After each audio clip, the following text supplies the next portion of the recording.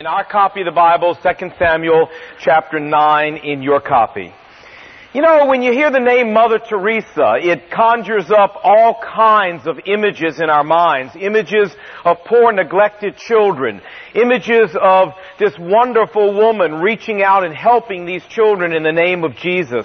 Images of a woman modeling the values of servanthood and compassion and humility so authentically that she challenged the whole world with her example. Now, who was this woman, Mother Teresa? Well, she was born August 27, 1910, in what today is known as the country of Macedonia. She became a nun in 1928 and went to Calcutta, India in 1929. When she arrived in Calcutta, she began by teaching in a school for well-to-do girls, a very upscale school. And she taught there for many years, but she developed an increasing burden for the needs of the masses of people that nobody cared about and nobody wanted, that she passed every day in the streets of Calcutta. And so finally in 1946, she resigned from the school and began spending all of her time in the streets of Calcutta, caring for the poor and the sick and the dying. One article said that she was washing and feeding and clothing and sharing human warmth with those whom no one else cared about. She received a number of awards, including the Nobel Peace Prize in 1979, and she donated all the money from all these awards to her missionary work. But you might ask, well, why would a woman do this? I mean, what motivates somebody to do this? And she answered that question to her biographer, in her biography, and here's what she said.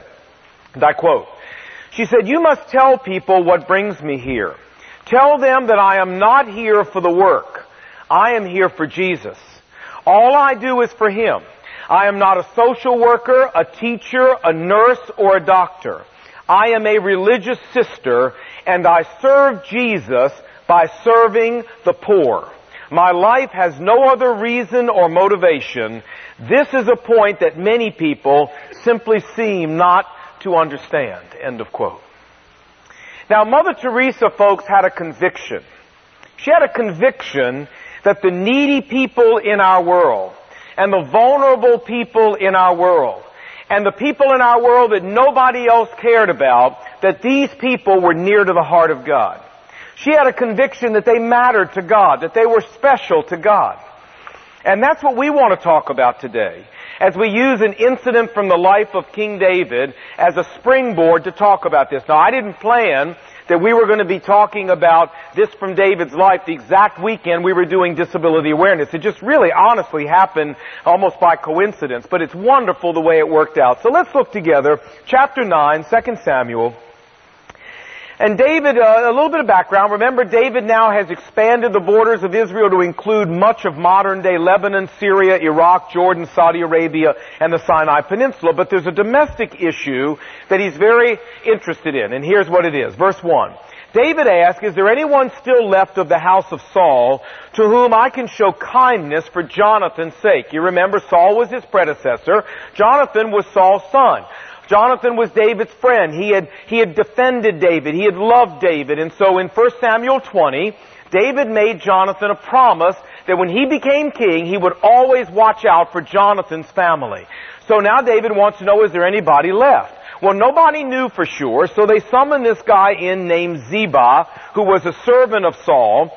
And Ziba was asked, verse 3, by the king, "Is there anyone still left of the house of Saul to whom I can show kindness?" And Ziba said, "Well, there is still one son of Jonathan. He is crippled in both feet." And the king asked, "Where is he?" And Ziba said, "He is at the house of Machir in Lo-debar." So the king sent and had him brought to Jerusalem. Now this guy Ziba, informs David that Jonathan has one surviving son. And the fellow's name is Mephibosheth, but he also tells David two very important additional facts about this young man. Number one, he tells him that he is permanently disabled. Verse 3 says he is crippled in both feet. Now, how did he get to be this way? Well, if you flip back to chapter 4, keep a finger in chapter 9, but look back at chapter 4, and you're going to see. Verse 4, chapter 4 says that Jonathan, the son of Saul, had a son who was lame in both feet. He was 5 years old when this happened, and the way it happened is that after the Philistines beat the Israelites and killed Saul and killed Jonathan, his nurse, this little 5-year-old boy's nurse, was afraid that he would fall into the hands of the Philistines and they would perform all kinds of atrocities on the king's grandson.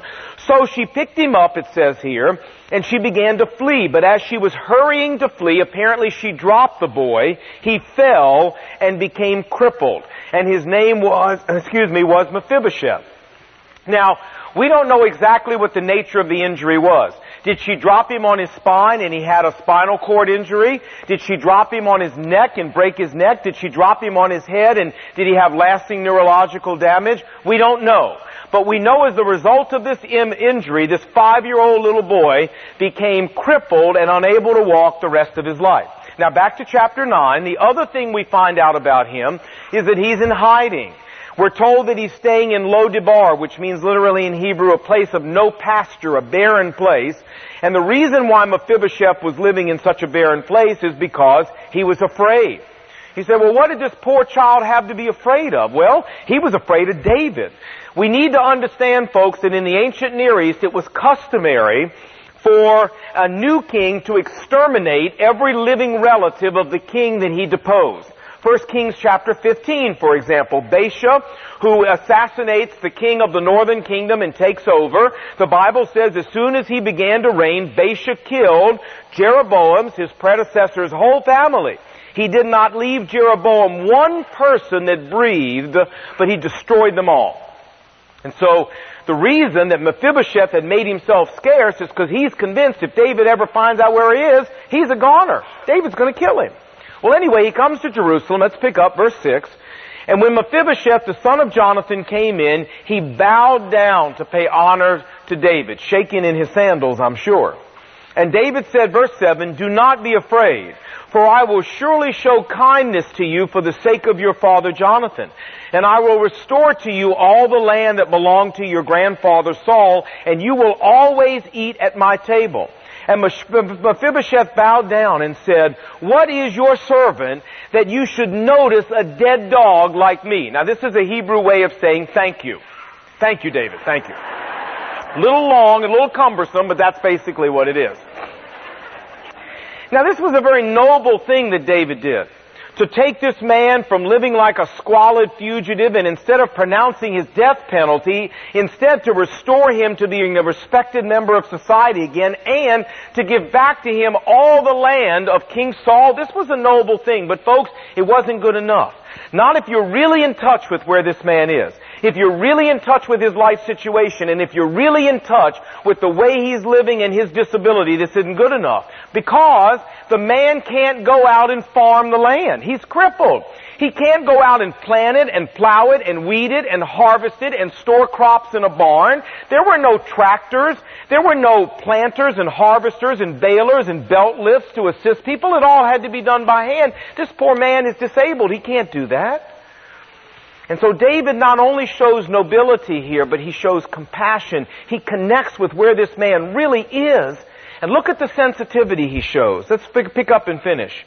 Verse 9, and then the king summoned Ziba, Saul's servant, and said to him, I have given your master's grandson back, everything that belonged to Saul.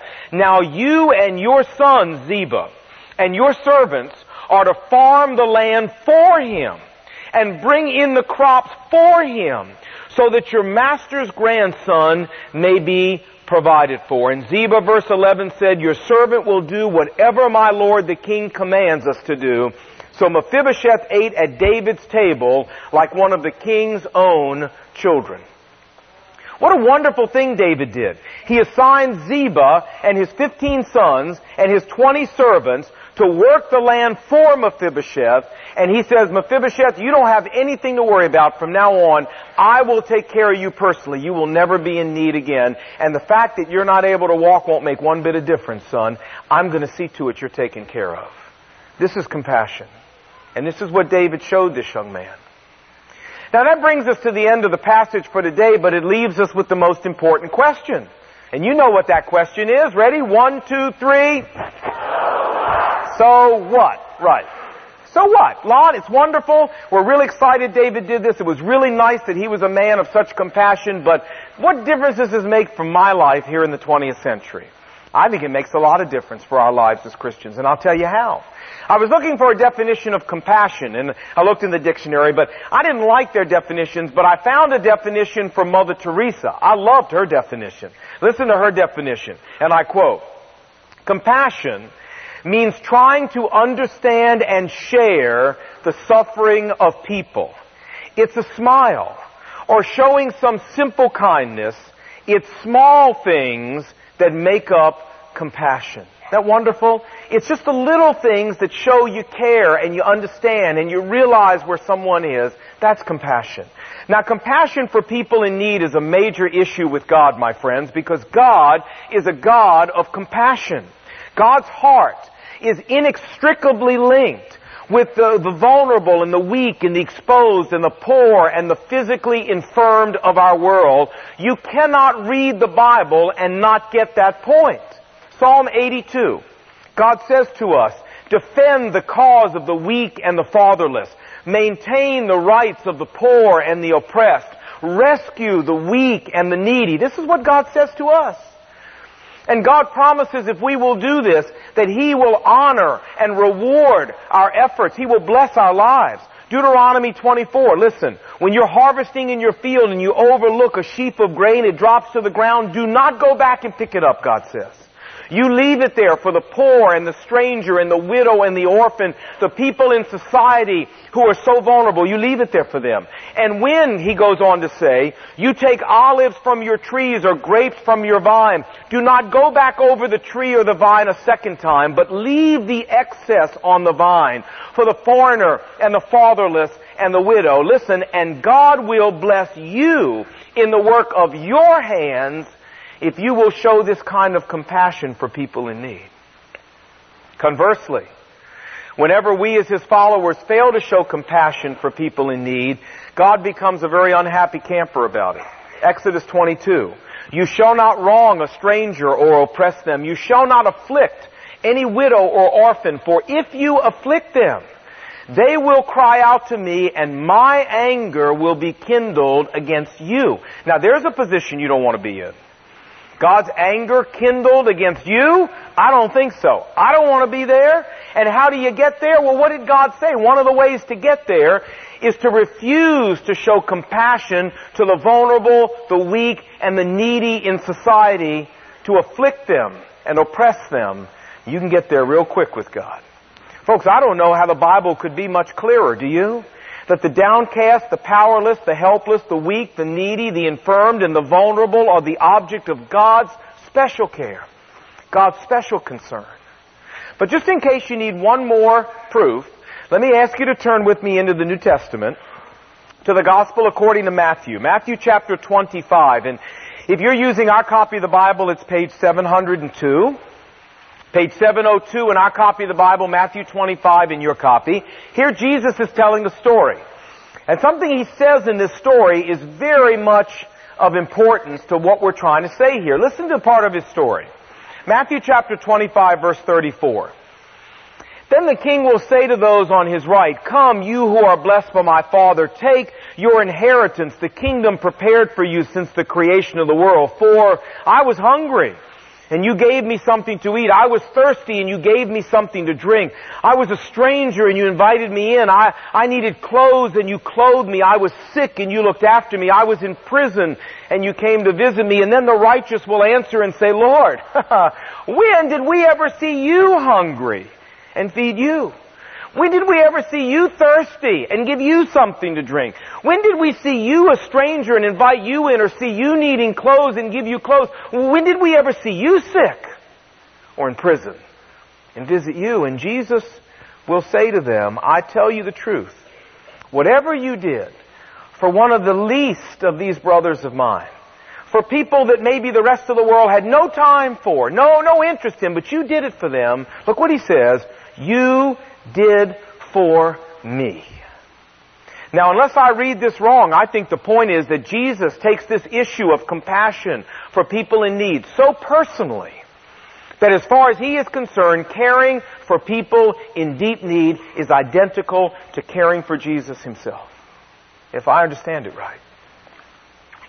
Now, if all of this is true, what does this mean for you as a Christian in the 20th century? And what does it mean for us as a church family in the 20th century? Well, it means, friends, that as Jesus' followers, we need to take compassion and caring for people in need very seriously, because Jesus takes it very seriously.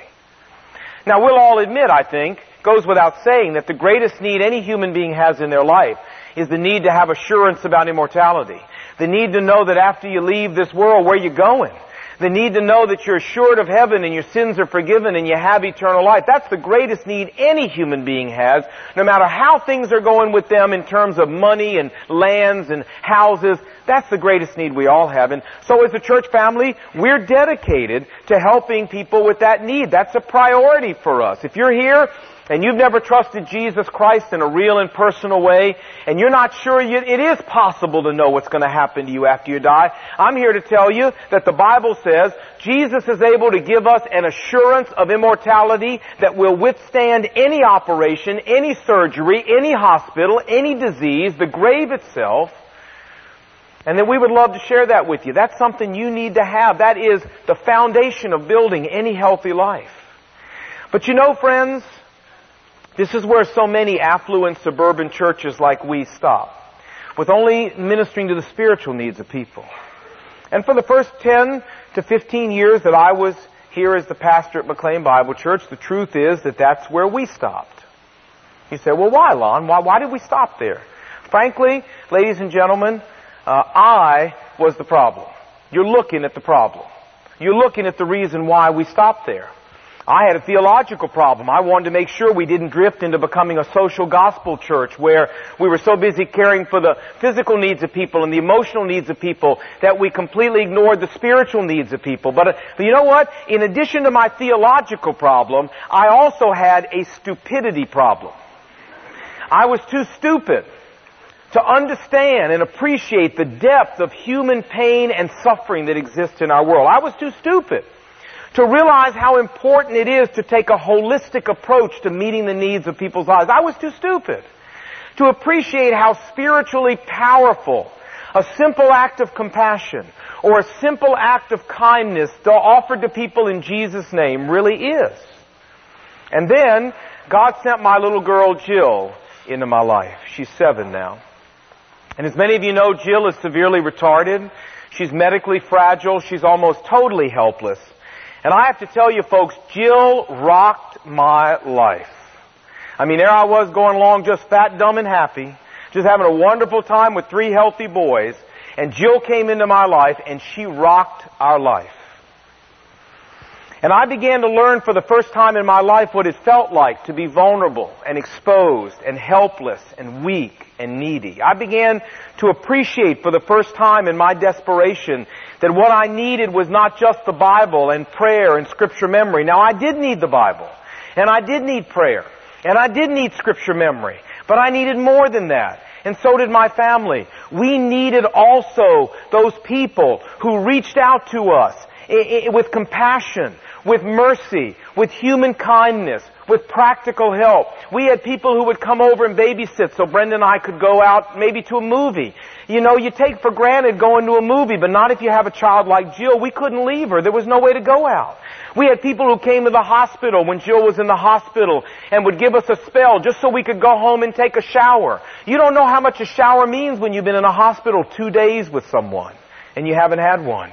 We had people who would give our boys rides to church youth group activities, to school activities elsewhere, because we were in the hospital with Jill, or we were home and couldn't leave.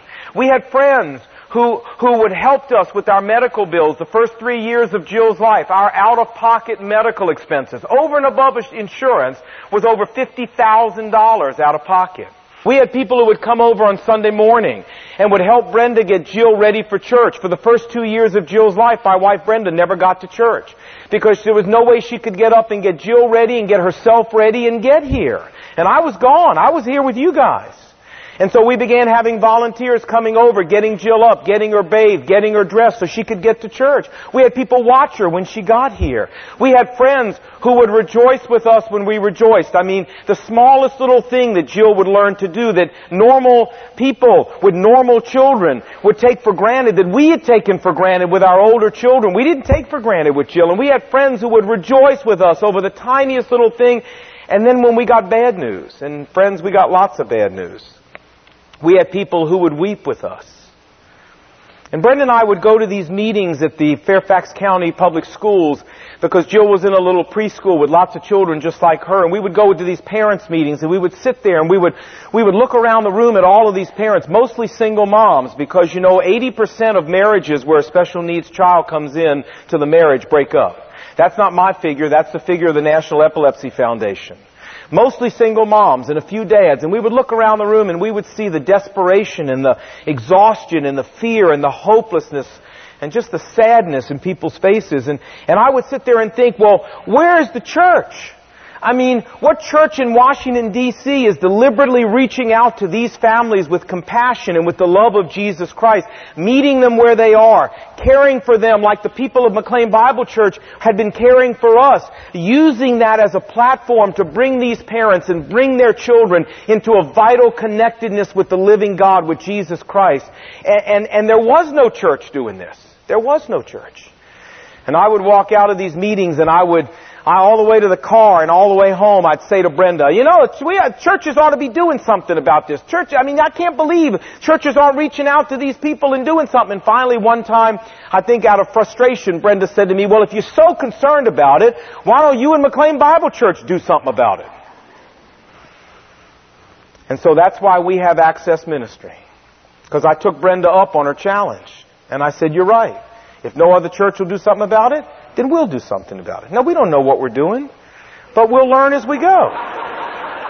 We'll figure it out as we go. And God will show us as we go. Now, thank you. Now, it's important for me to say this to you, that the reason we have Access Ministry is not because this is some kind of secret way for me to get the needs of my daughter met. Friends, you need to understand the needs of my daughter were already being met by the people at McLean Bible Church. The reason we have this ministry is because I believe that those children and those parents and their siblings matter to God. I agree with Mother Teresa. These people are important to God. And somebody needs to reach out in the name of Jesus and extend care and love and compassion to these people, because if Jesus were here, that is what He would be doing. Check it out in the New Testament, folks. Who did Jesus spend almost all His time with? Disabled people. Check it out. That's where His heart was. And I got to tell you, it's not just about people with special needs and disabilities. I was down in Washington, D.C. This is why we're so passionate about beginning ministry in the inner city, down in Anacostia, down in Southeast, working with Ricky Bolden. It's why we're so gripped by this need. Because you talk about some helpless, vulnerable, exposed people. You go down into Southeast Washington, and you go down and talk to those children down there, and you see what they're living with. I was in Anacostia High School Wednesday, getting a tour from Ricky Bolden through Anacostia High School. I went in the lunchroom during lunch with all the students. You say, well, how many other white people were in that cafeteria, Lon? Nada. Nobody. Just me. And Ricky said, well, over there is this gang, they own that wall, and this gang, they own that wall, and this gang owns that wall. And he took me over to one gang member and said, pull up your sleeve. And this young kid pulls up his sleeve, and half his forearm is missing, shot off in a gun battle. A kid in high school. I met another young girl, 14 years old. Her father was killed on the streets of Washington. And a few years later, just last year, her mother's boyfriend broke in the house, slit the throat of her mother, slit the throat of her older brother. She was hiding under the bed or he'd have killed her. And when the boyfriend left and she crawled out from under the bed, her mother was lying in the pool of her own blood trying to dial 911 on the telephone. But it was too late. The mother died, the brother died, the girl has nobody. She lives with an aunt. And Ricky Bolden said to me, Lon, who's left to care about this girl? You see the potential in this girl? Who's there to help this girl reach her potential? You want to know why we're passionate about inner city ministry, friends? I'll tell you why. Because God cares about that girl. That's the answer. Jesus Christ cares about that girl.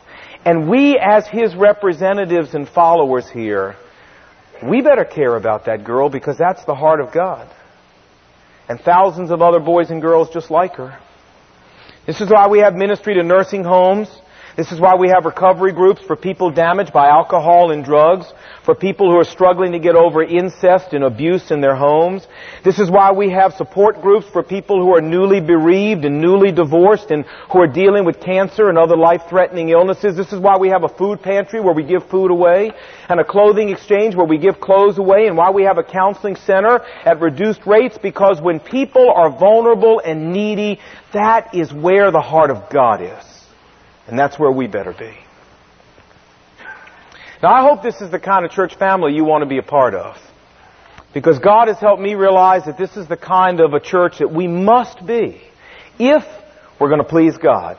And if we're going to make the impact on Washington, D.C. that we want to make. This is the kind of church we have to be. And I want to challenge each one of you here who claim to be a follower of Jesus Christ. I want to challenge you to become a Mother Teresa. Not to join a convent, not to go to Calcutta, but to do what she did. To look around and see the crying and needy masses of humanity all around you. And to get engaged in ministering to people. To get out of yourself and get engaged in ministering to people in the name of Jesus Christ. Friends, life's too short to waste it just making money. Life's too short to waste it just piling up stuff. God wants you to make an eternal difference in your life. God wants you to use your life to make an eternal impact. And how do you do that? Well, Mother Teresa put it as simply as I know how. She said, you transcend self and you serve others. That's how you make an eternal impact. You get out of yourself and you serve other people. Now, we can create all kind of opportunities for you to do that here at McLean Bible Church, but you've got to make the decision whether you want to do it. That's your call. You know, we have a wonderful opportunity. Inside of your bulletin is a pink form that says, are you looking for amazing ways to love others and make an impact? This is a form all about how you can volunteer to work with people with disabilities here at McLean Bible Church.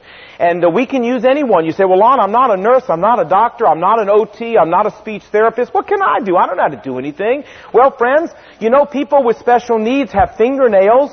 Can you do manicures? Are you a manicurist? People with special needs have hair. Are you a hairdresser? People with special needs still live in houses with plumbing. Are you a plumber? People with special needs still have automobiles that need to get fixed. Are you a mechanic?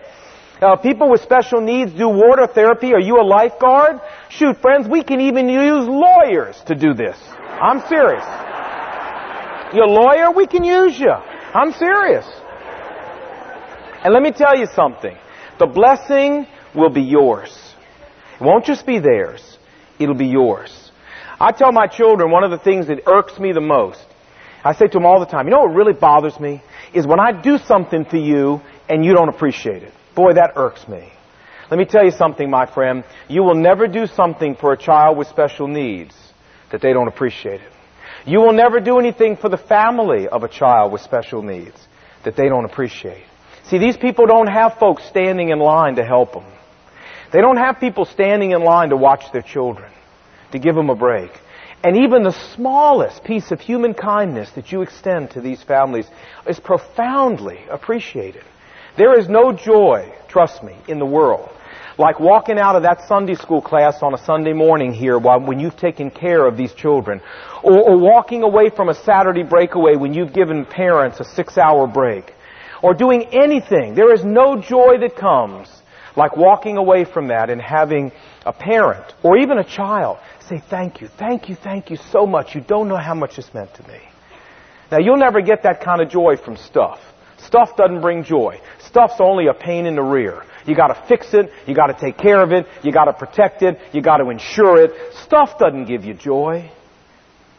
But serving people will. And that's my challenge to you. You want some real joy in life? Follow Mother Teresa's advice. Transcend self. Forget about yourself. And start serving people who need that help desperately. And God will give you a joy that nothing in this world can match.